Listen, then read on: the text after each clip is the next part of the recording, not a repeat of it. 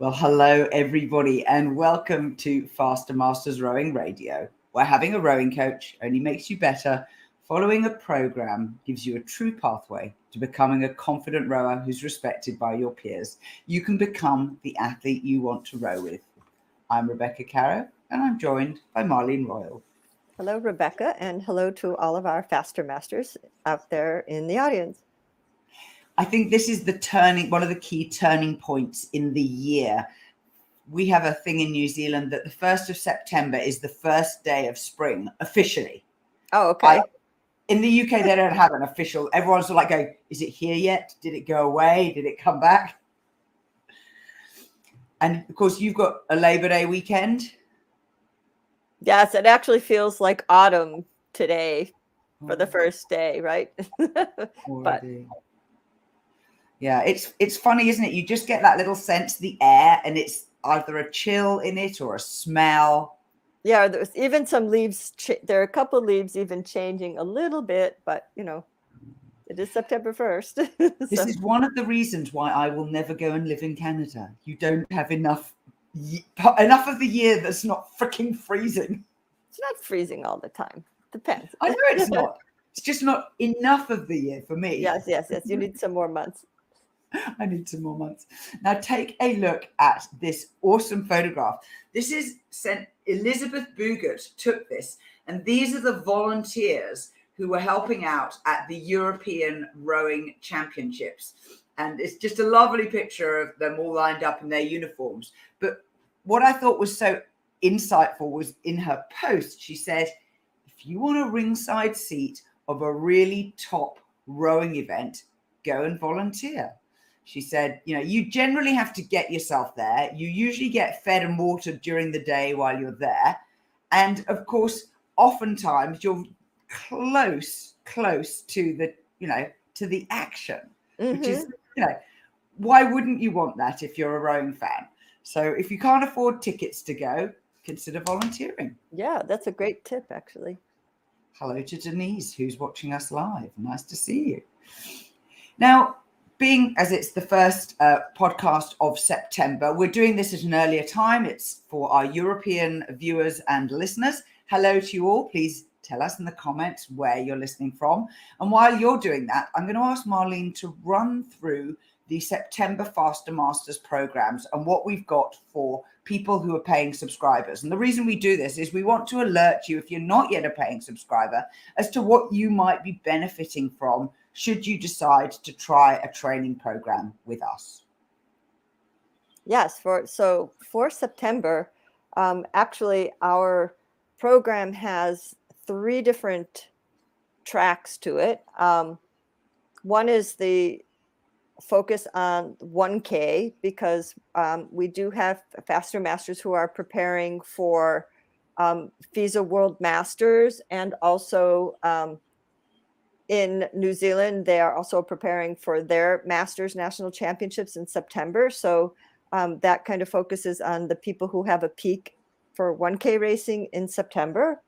And the 5K program focuses on training for longer distance races, be it in an October or a November peak. So September is a pretty key month from a training point of view. You really want to get in some good quality endurance training during September, so that you're kind of brought your fitness up to a higher level as you're going into October.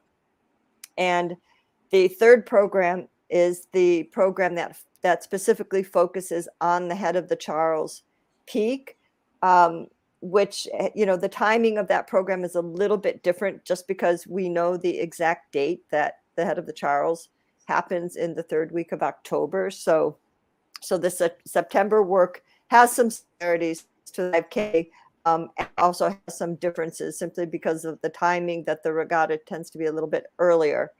And the 1K strength program is really focused on maintaining strength coming off of August, because right now, the volume as high, we're getting ready to peak for 1K. So it's all about maintaining strength and keeping sharp on the water. And the 5K strength program is focused on keeping a really good strength base, because this is also a time when you're doing probably a bit more volume on the water. So the water workouts probably take a bit more time and energy. So the strength program is, there to be kind of an underlying base program compared to other times of the year when there's a greater emphasis on strength. We're kind of in a maintenance phase right now. Our technical program, Rebecca did a great article called Expect the Unexpected, which has some really cool tales about head racing and things that can happen and how you might deal with some unexpected situations and still come out ahead. And our performance module is about how to manage rowing blisters. And there's an entire ebook on hand care and managing blisters, which is something we all deal with in the sport of rowing. And our rowing lifestyle article is diet tips for longevity. And these are some of kind of a collection of things that come from people who live in the blue zones of the world. And the blue zones are those areas where people tend to live the longest on the planet. And last but not least, in the bonus, we have announced the new Faster Masters Rowing app that is now available for the iPhone and the iPad at this point. And this was a, really, really big project that we've been working on for the last year. So we're really happy to announce that. And tell us a little bit about it, Rebecca. Well, I wasn't going to mention it on the podcast, so I'm going to just go zip for now. When it's in Android, then I'll tell everyone about it. But if you want to go discover, I won't stop you. We kind of wanted to let our paying customers get first dibs. Do you say that in North America, first dibs? Yeah, you do. Now, thank you for that. What a marathon. And I'm really looking forward to moving into that program myself. I'm heading off to the gym this afternoon with my former doubles partner to try out the weights. We got a question from a listener this week, which was really interesting. And I felt it was an important thing to bring to the fore. This person asked, I've got a question. What rate should I target for the race? They're training for a long distance head race. She's a woman in her 60s rowing a single scull. I feel like 28 to 30 is a good target, but I'm new to racing singles. And I often hear people say they row at 26 to 28 for singles head races. I know I should be watching splits to determine the optimal rate, but rowing at lower rates also increases the load. And sometimes you have to believe in yourself and not be afraid to push the rate a bit. As she sensibly says, now's the time for me to work the rates in the plan to get efficient at 28 to 30. But if rowing at a lower rate is perfectly normal, I'm not sure. I want to take that into consideration when I'm lowering the longer stroke rates. Maybe my question is, what's the normal race rate for 60-year-old masters? Honey, there ain't no normal. It's all different. It's absolutely, yeah. It's, I mean, I like the way she's thinking about this. I think she's thinking about it in the right way. But it's extremely individual. Depends on your size. It depends on your fitness. It depends on the wind that you're rowing in. I mean, it depends on a lot of factors.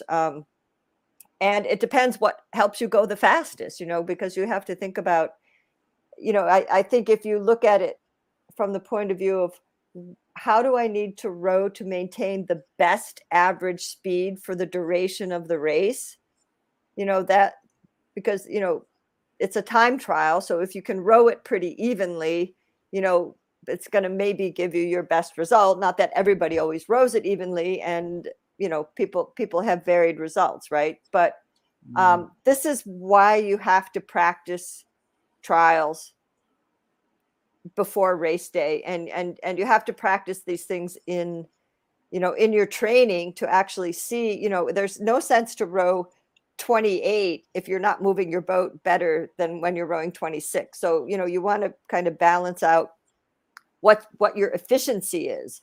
So if you're rowing 26, and that's a really good competitive rate for you, and you're moving the boat well. And then say you try to row 28 and it's just taking too much energy and you're really not moving faster, doesn't really make sense to row 28. So this is why we do trials. That's a really important reason, just to try to, you've got to work, mess things up in trials rather than messing them up in the race. That's what practice trials are for. And I think if you follow the workouts, you'll see the differences. Like, okay, if there's say a workout where the rate bumps up for a minute or 2 minutes, and you see, oh, I can handle that pretty well, or, oh no, that feels a little bit beyond where you are right now, stick with what's efficient and just kind of keep nudging it up, because the goal isn't the stroke rate. The goal is moving the boat better. So you have to look at what moves the boat better. As an example, from the August program, there was a workout which was 4 lots of 1 minute at mid-race pace with 30 seconds rest. It was done multiple times. And I did the workout with someone I'm not used to rowing with. My regular doubles partner is off at her daughter's hockey championships. The whole of New Zealand secondary schools hockey are all in Taupo and Napier this week. And poor her, she has one daughter who's in one competition in one town, and the other daughter is in another competition in another town. So she and her husband are like, they're tag team commuting. Anyway, so I was rowing with someone new, skillful athlete, fit, no problems there. But of course, she and I were not used to rowing together. And it was very noticeable in doing these. The first one we did was around rate 26, which is definitely not my normal mid-race pace for a 1K piece. And by the last set, we were going out at 32, 33, which for me would be just a little bit, that would be more normal, what I'd be looking for. And so even just over the course of a single workout, we didn't deliberately go out to pick a rate and chase that rate. We went out at the rate that we could manage for our quality of blade work and for our fitness, and also recognition that early in the morning, generally I find my ratings are lower than they are when you're a bit more awake later in the day. Yeah. Well, I think that's a really good point. And with ratings, now you were rowing with a different partner, and perhaps your release timing was slightly different, right? Because that's one of the, I think when individuals look at rating and they're like, oh, I can't get the rating. Look at your release timing first, because if you're too long, that's going to drop your stroke rate. So, correct release timing and making that turnaround efficiently also really affects your ability to row a beat or two higher. So, with your the double partner you worked with, perhaps if that doubles partner started matching your release timing a little bit better, maybe the rating came up too. So, that also has a big effect on the rating, because if somebody is just too in the water too long, that's like drops your stroke rate like a brick, right? Because you don't have time to get the hands away. You don't have time to get the body angle, and that's at the release, that's where you have to make that turnaround to sharpen up the stroke rate. So, so for our listener who's sending us our question, this could be another thing, like have somebody video record you and see what's going on at the release. And, are you feathering on the drive? Are you feathering still in the water? Are you getting the blade out and making that turnaround quickly, so that's going to have a big effect on your stroke rate too. So it's something, other things to look at. I think the key thing that underlies all of this is you need to be alert to how the boat feels and how it's moving.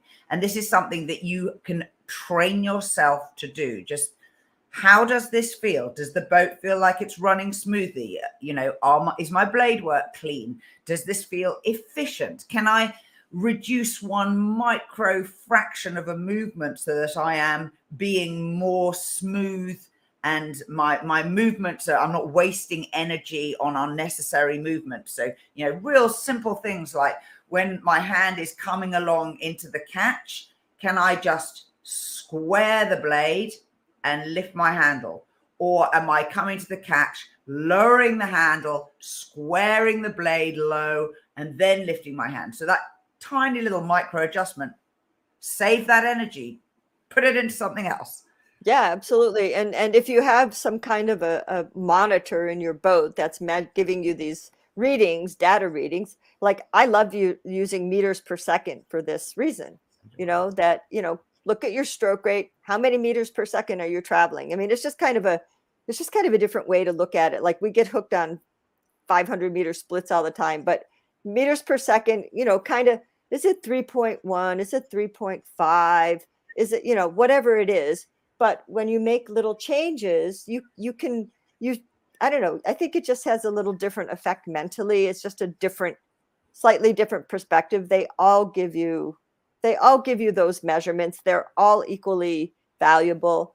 But I think if you're playing with stroke rate, looking at your meters per second can help you. Okay, I'm rowing 28. Am I moving the boat more meters per second than at 26, or is it the same? You want to balance that energy output and efficiency.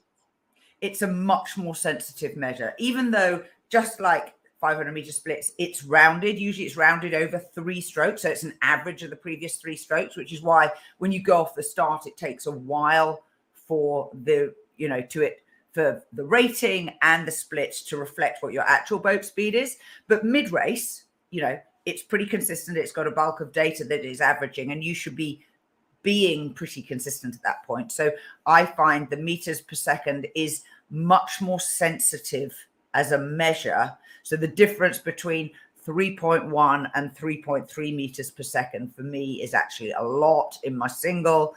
So yeah, I just encourage you to experiment with it. And it's a bit like on the erg as well. Some people say, I don't always like chasing a split, so I'll change it to watts. Mm-hmm. And again, watts is a much more sensitive and variable measure. And it's very hard to be really consistent with watts. Whereas with your 500-meter split, if you're a reasonably well-trained athlete, you've been doing it for a few years, a split and you can probably stick on it, maybe going up 1 and down 1, but it won't make a lot of change. Now, our sponsor this week is the Rowing Directory. This is a project that I started on my podcast website, which is rowing.chat. And if you go there and click on the menu that says directory, you'll see that I've been collecting and curating a list of all of the businesses that I can find in the whole world who sell products suitable for the rowing world. And so you've got a diverse range of things from gifts through to accessories, to electronics, to data, to oars, boats, shoes, you name it, they're all there. And in fact, this week I found a new company out of the Czech Republic who are building a new sculling erg. And they have submitted a listing, which I will publish later on this week. So do go in there, check back regularly, because there are always new people up there. And now we're so international, increasingly you can buy across borders, not always, but with an awful lot of these products, it really isn't a bother if there doesn't happen to be a agent reselling in your area, your country. So go to www.rowing.chat/retailer to find the Rowing Directory. Now, this week, we decided that our topic should be about durable equipment. So we're going to talk boats and oars principally. And it was a really good question. What is the most durable boat? And why is durability an attribute that we seek out in our equipment? Now, I don't know if any of you own your own boats. We know a lot do. Or if you're on a club committee where part of your job is to provide the equipment for your club members. What are the criteria you use when you're choosing what to have in your boat fleet? So at a very high level, we, in my club, look at the spread of athletes who are in our current membership. And bear in mind, from year to year, this can change substantially. So we look at their height, whether they're men or women, and their weight. And then the third thing we look at is their skill level in rowing. Are they beginners or are they more skillful? So as an easy example, we spend a lot of time rowing in quads. And we have a Cox quad, which is one we use for our beginners. When you are learning, you get the coach in the boat coxing you. It's actually a wooden boat with a carbon exterior. So if you look inside, it has open decks and you can see the struts of wood that make up the shoulders and the cross bracing. And it's an old boat. It's a very durable boat. It has lasted for a very long time. When you progress out of that, you'll move up to another quad that we have, which is about a 70 kg boat. The hull shape has a very slightly flatter base. And it's easy to sit as a result. And it is coxless, so it's steered from inside the boat. It's easily good enough to take to a regatta. I've raced it and won in it. It's a good boat, but it has a quality which I call forgiveness. So if you are not quite together at your finishes, as Marlene was saying earlier, it won't lurch violently from one side to the other. And this is a reflection of the hull shape design more than the materials it's made out of. Moving on from there, we then have another boat which has a different hull shape. It's a slightly narrower hull, slightly more V-shaped, particularly in the bow. And this boat is hard to sit level unless you have good blade work skills. It also has a habit of weathercocking into the wind. So unless you're very good at timing your release together and controlling that with a high balance with none of the oars touching the water, you will find that the boat will tend to steer towards the wind. It drags itself that way. And it's to do with, again, its hull design. And that is better suited to more skilled rowers. And so here is just in a suite of a single boat class of quads, the range of different boats that we choose to have. So as a committee, we know we need to have beginner boats and we need to have racing boats, and we need to have racing boats that are suitable for slightly less and slightly more skilled athletes. Then it comes to the durability, and modern boats nowadays are built out of carbon and Kevlar, pretty much carbon fiber. And they still have, a lot of them still have, struts, which are made of wood. They're just covered in carbon for rigidity. And carbon Kevlar boats are generally made with a honeycomb sandwich.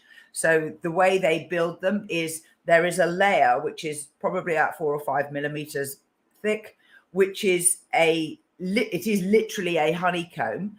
And this provides a lot of the rigidity, and it is coated on the outside with carbon fiber, and then Kevlar is what they usually use down the hull. So sometimes when you look inside a boat, you can see there is a yellow strip of woven, it's fabric when it's first appears. So it's pre-impregnated carbon and Kevlar, and then they cook it in an oven at a high temperature, and that makes it go solid. But the yellow stuff is the Kevlar, the black stuff is carbon, and carbon comes literally as a woven fabric. So it's called carbon weave, and it comes in a lot of pretty patterns. So you can get it in a herringbone weave, or you can get it in a checkerboard weave. And then quite often boat builders will paint the outside of the boat.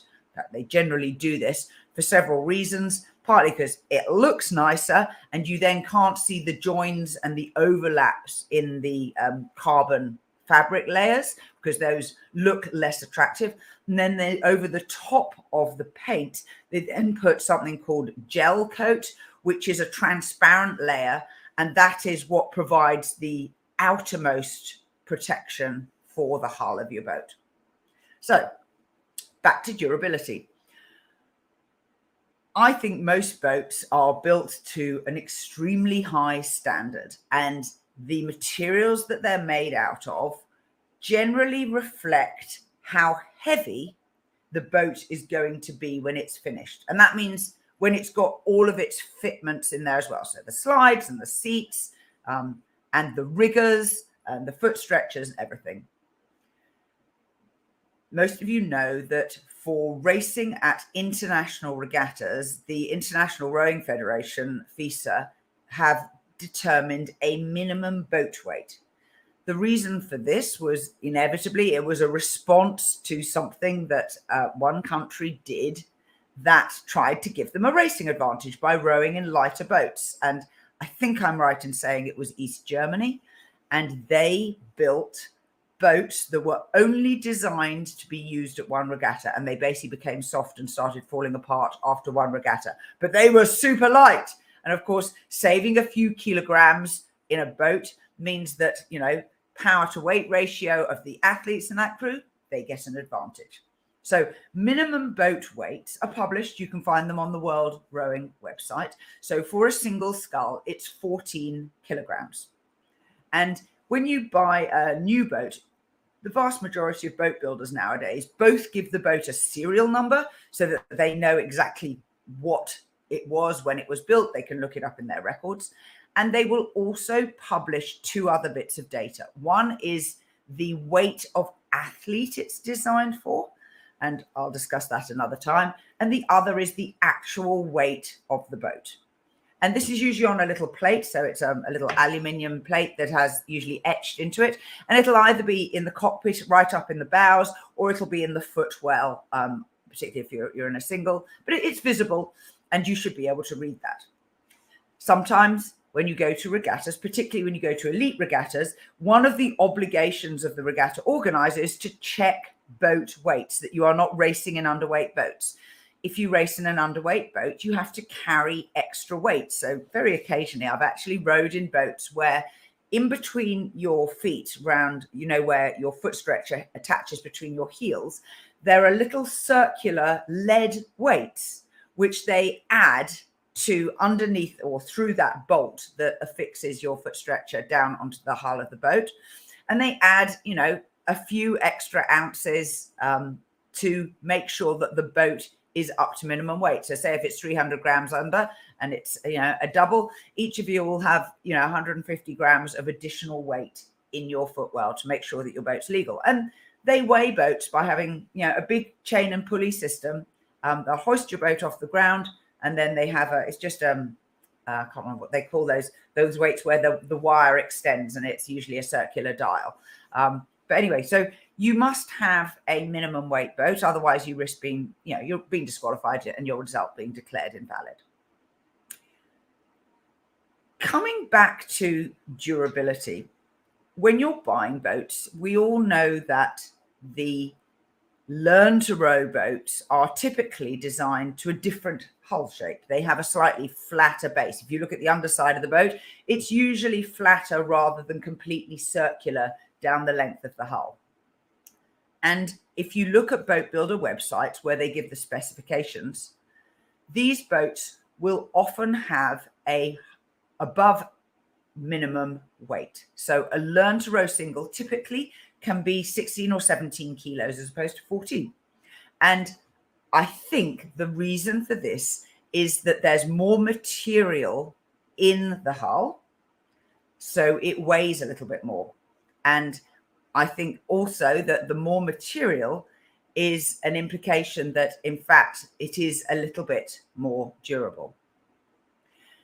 One of the stiffness features of a rowing boat that has massively improved the durability in recent years is the flange on the side of the hull where wing riggers attach. So the side-mounted riggers, which are called Euro riggers in North America, were the traditional way of putting an outrigger onto a rowing boat. And they generally attach where the wooden shoulders, which are the bracing struts that go the complete half circle of the inside of the hull, they attach there because those are the strongest points on the sides of the boat. And you had 2 or 3 stay riggers.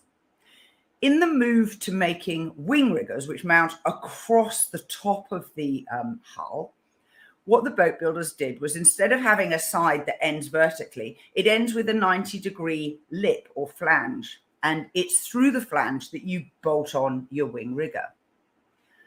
Those flanges add an enormous amount of rigidity, I believe, to the actual boat hull. And it allowed the boat builders to remove the shoulders, the wooden shoulders that used to go underneath and around the hull for the riggers to attach to. And that made an incredible change to what they could do inside the cockpit. You will notice nowadays that fewer and fewer people have slide bites on the back of their calves. This is because they were able to mount the slides much wider, because they didn't have to accommodate these shoulders going through the sides of the boat. And so although seats are the same width, the undercarriage of the seat now is typically wider. And particularly for women, I'm speaking for myself because I know in my case this is true, I can now get my legs flat and my calves fit between the ends of the slides. So little things like that aren't about durability, but they are about the construction and design and layout of an interior of a boat. And so durability comes back to mostly, I think, the hull design and the materials that are used to construct each individual boat. Very few boats are made of wood nowadays. If you do have the pleasure of rowing in an older wooden boat, you will feel it move in a very different way from a carbon fiber boat. They are generally less rigid. Even if you row Carl Douglas singles, which look wood, they're actually a wood veneer over a carbon and Kevlar hull. So actually they're not full wood construction. But I know that there are people who row in, I think they're King singles, which are still made of wood. And there are other, traditional boat builders. If you buy a Whitehall skiff, if you buy a St. Ailes skiff, these are all wood construction boats. And they're built in a clinker fashion, which is overlaying planks that overlap. And again, they're solid, a little bit heavier, and extremely durable.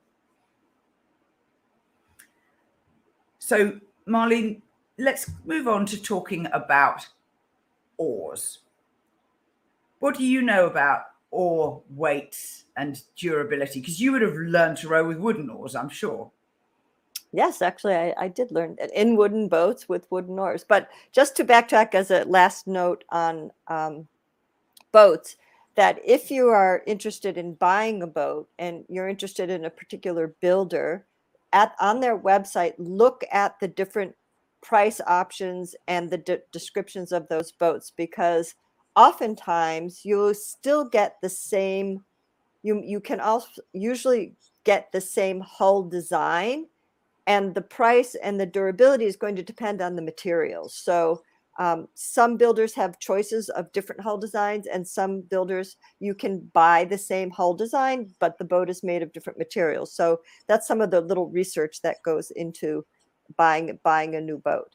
And well, with oars, the advent of composite materials obviously changed oar construction quite a bit. And Croker oars were very, very early oar makers that went to composite oars. And I can remember it was one of my projects in high school back in like 1975 that I wrote to Croker Oars and asked them to send me all their information about their oars. And it was one of my school projects back in it must have been like 1978, because I learned how to row in 77. So anyway. Did Howard Croker reply to you? Yes. I mean, I don't think I still have those things, but they sent me back this information about the oars, and I did a whole project on it at school. It was really quite fun. And and obviously Concept 2 started building composite oars back in the late 70s, early 80s.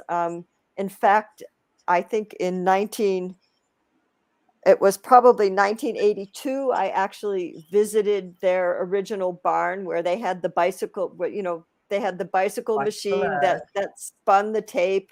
and they spun the shafts just like people make ski poles now, but they did it via bicycle. And over the years, the evolution of different oars and different stiffnesses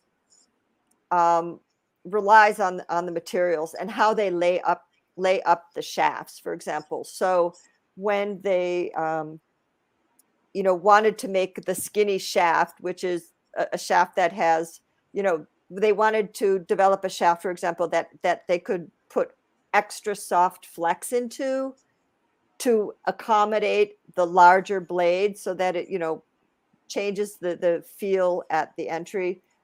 They had to go to a new type of composite material so that they could spin a shaft that had a smaller diameter. And how they lay up the longitudinal with the material that, they actually roll all of this on a big, it's a big, like round, looks like a great big round pencil, but, they lay up the materials flat, and then they roll it on this very long metal, solid, almost pipe-like looking things, and they all go into ovens. But their choice of materials will affect the weight, the diameter of the shaft, the flex.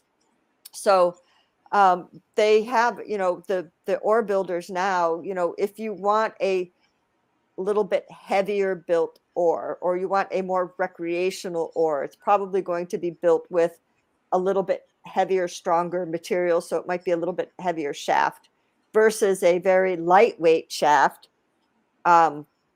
which the high performance shafts are traditionally lighter. They're made of probably more carbon, and you need a lot more skill to row with those oars. If you're rowing with a high level pair of, for example, like the Croker Arrow is a very elite oar. It's a beautiful oar, but you need some pretty good skill to row well with this oar, because it's a very sensitive, just like boats, very sensitive. So, you have to work on your blade work skills.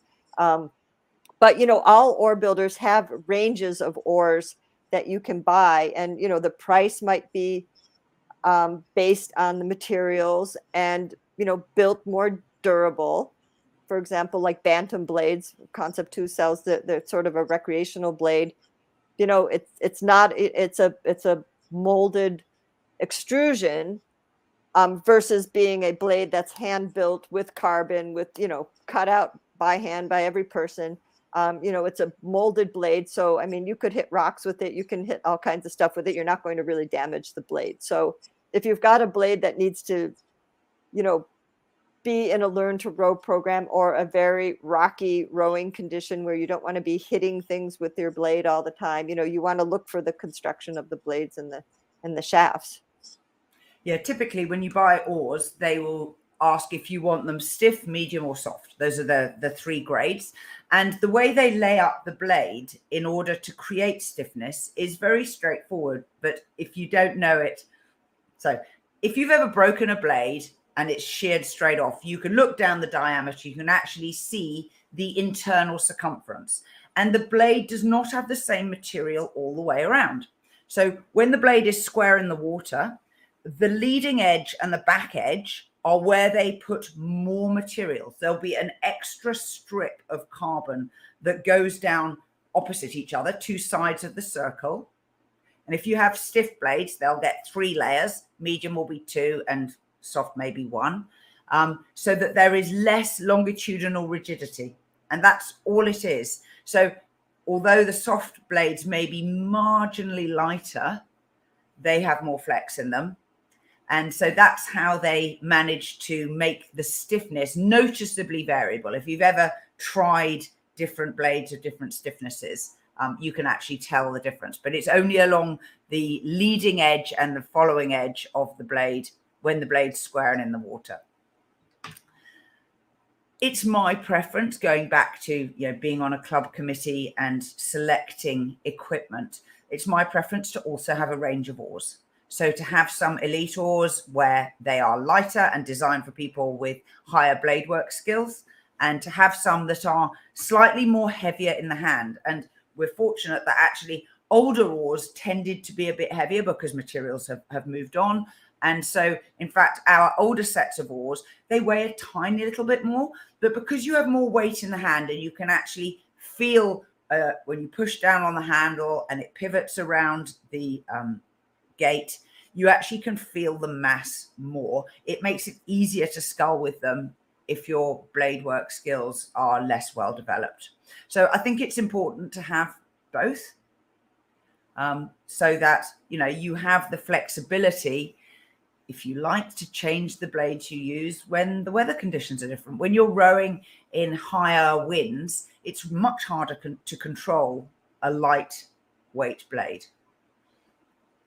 One of the old tricks, if somebody bought a pretty high performance blade, but maybe their blade work skills were not quite up to the blade yet, one of the old tricks was to take some plumber's tape, some of that lead tape, and just wrap a little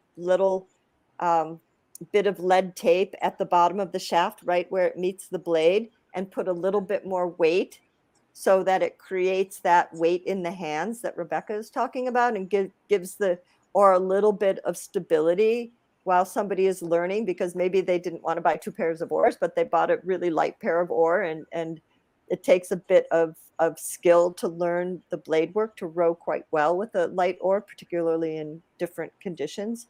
I also remember some aluminum oars, Yes, you know, kind of we have you know, some of those. yeah, And there were some they're heavy. aluminum oars. They're It's heavy, really yeah. funny. You think aluminium would be really, really light, but it's not actually. Yeah, I know. So there are some recreational oars out there over the years that were made of aluminum. Again, extremely durable, but, you know, quite heavy to row with compared to, say, you know, today's elite level pair of oars.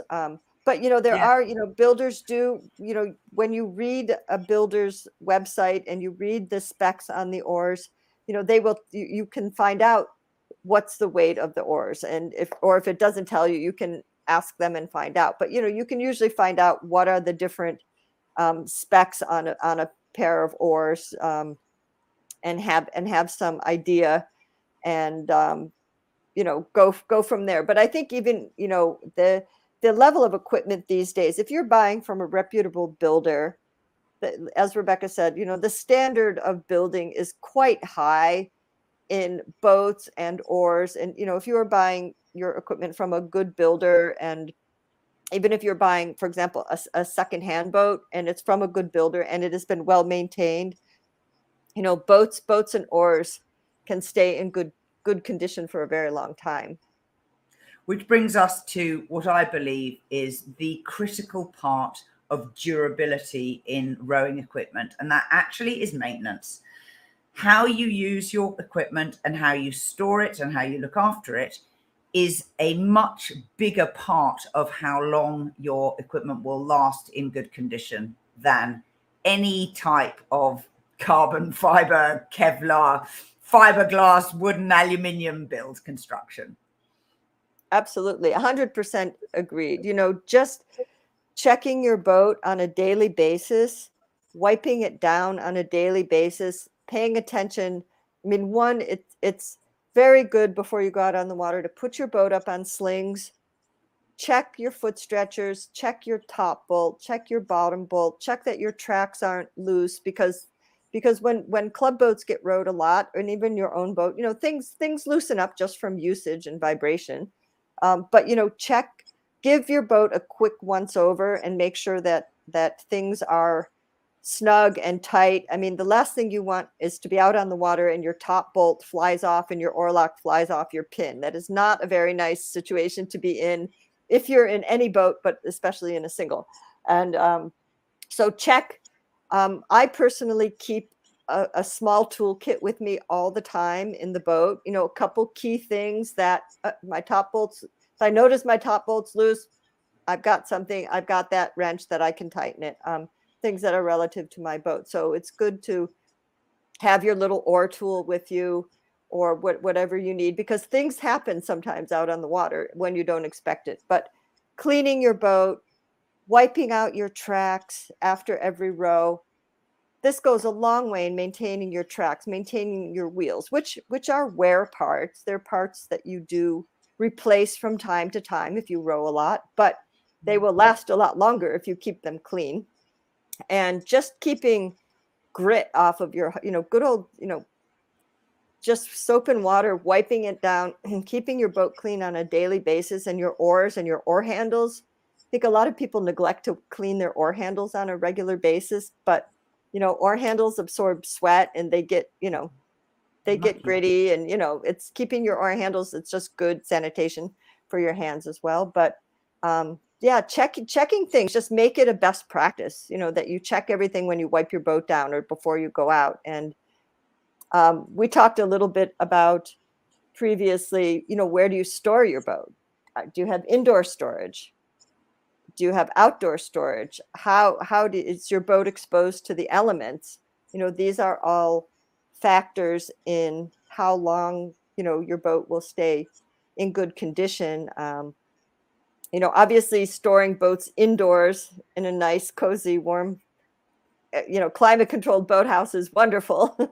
But even in, boathouses where there's not necessarily heat in a cold climate. I mean, a lot of boathouses don't necessarily have heat, but indoors, obviously a lot less wear and tear, less UV light on your boat. That's what's going to break down your boat is the ultraviolet rays outside. But if you have to keep your boat outside, use some form of a cover, and just if you keep the UV off it and you keep your boat clean, it's still going to keep your boat in very good condition. It's just kind of protecting the hull from the ultraviolet. And a number of clubs in Florida, for example, don't necessarily have boat houses, but they have boat racks which have roofs over the top. Shades, yeah. Yeah, and they have shades, so the boats are outdoors, but they keep the ultraviolet light off of the boats.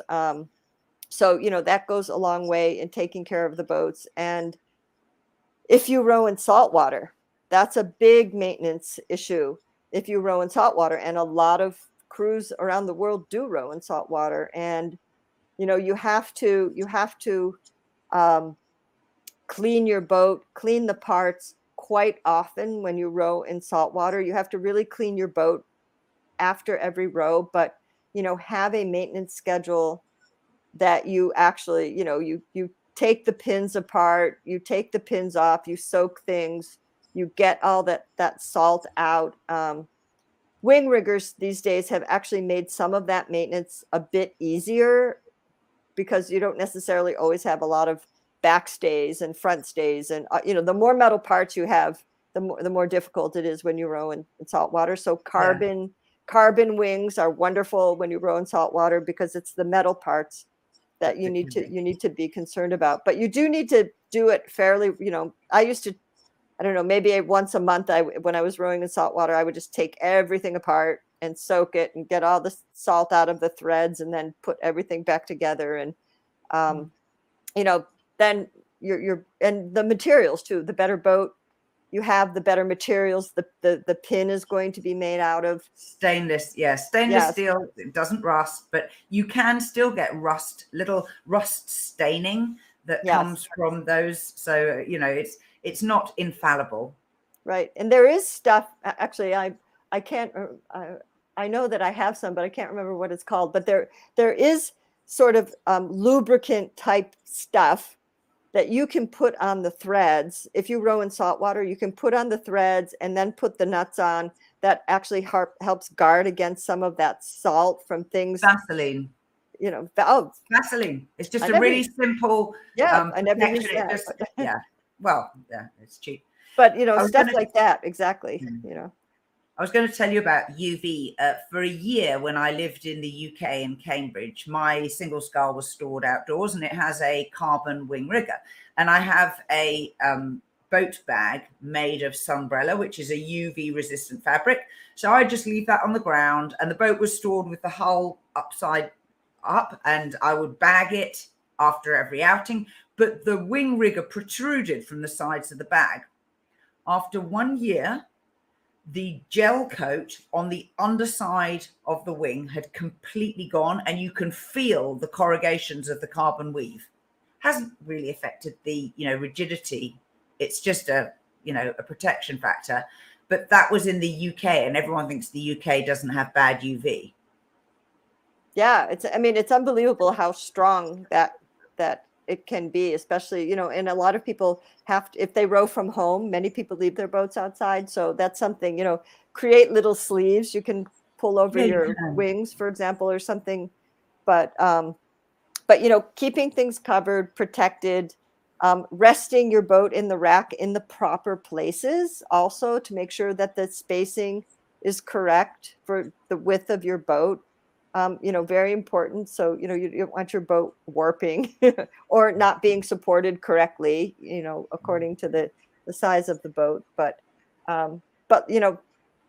keeping your shoes in good shape, keeping, all of these things, it's part of the comfort of your boat. You're going to row better if your boat is comfortable, and, a nice clean boat is much nicer to row in than a dirty boat full of sand. So that is totally true. So if listening today, you found one useful thing that you learned as a result of our podcast, please join us in supporting the podcast with a monthly subscription. Subscriptions start from $1 a month. Go to fastermastersrowing.com/podcast. And our podcast subscribers get a little thank you from us and some extra goodies, which the rest of you in the general public domain do not get. So we are extremely grateful to every single one of them. And it gives us enormous pleasure being able to A, do the podcast, B, know that it is appreciated, and then C, know that our overheads are covered by the people who support us. So this has been Faster Masters Rowing Radio, the show dedicated to masters athletes who want fun, fitness, and confidence in their rowing. You can become a student of the sport by buying a Faster Masters Rowing program subscription today at fastermastersrowing.com/join. Till next week. Bye-bye.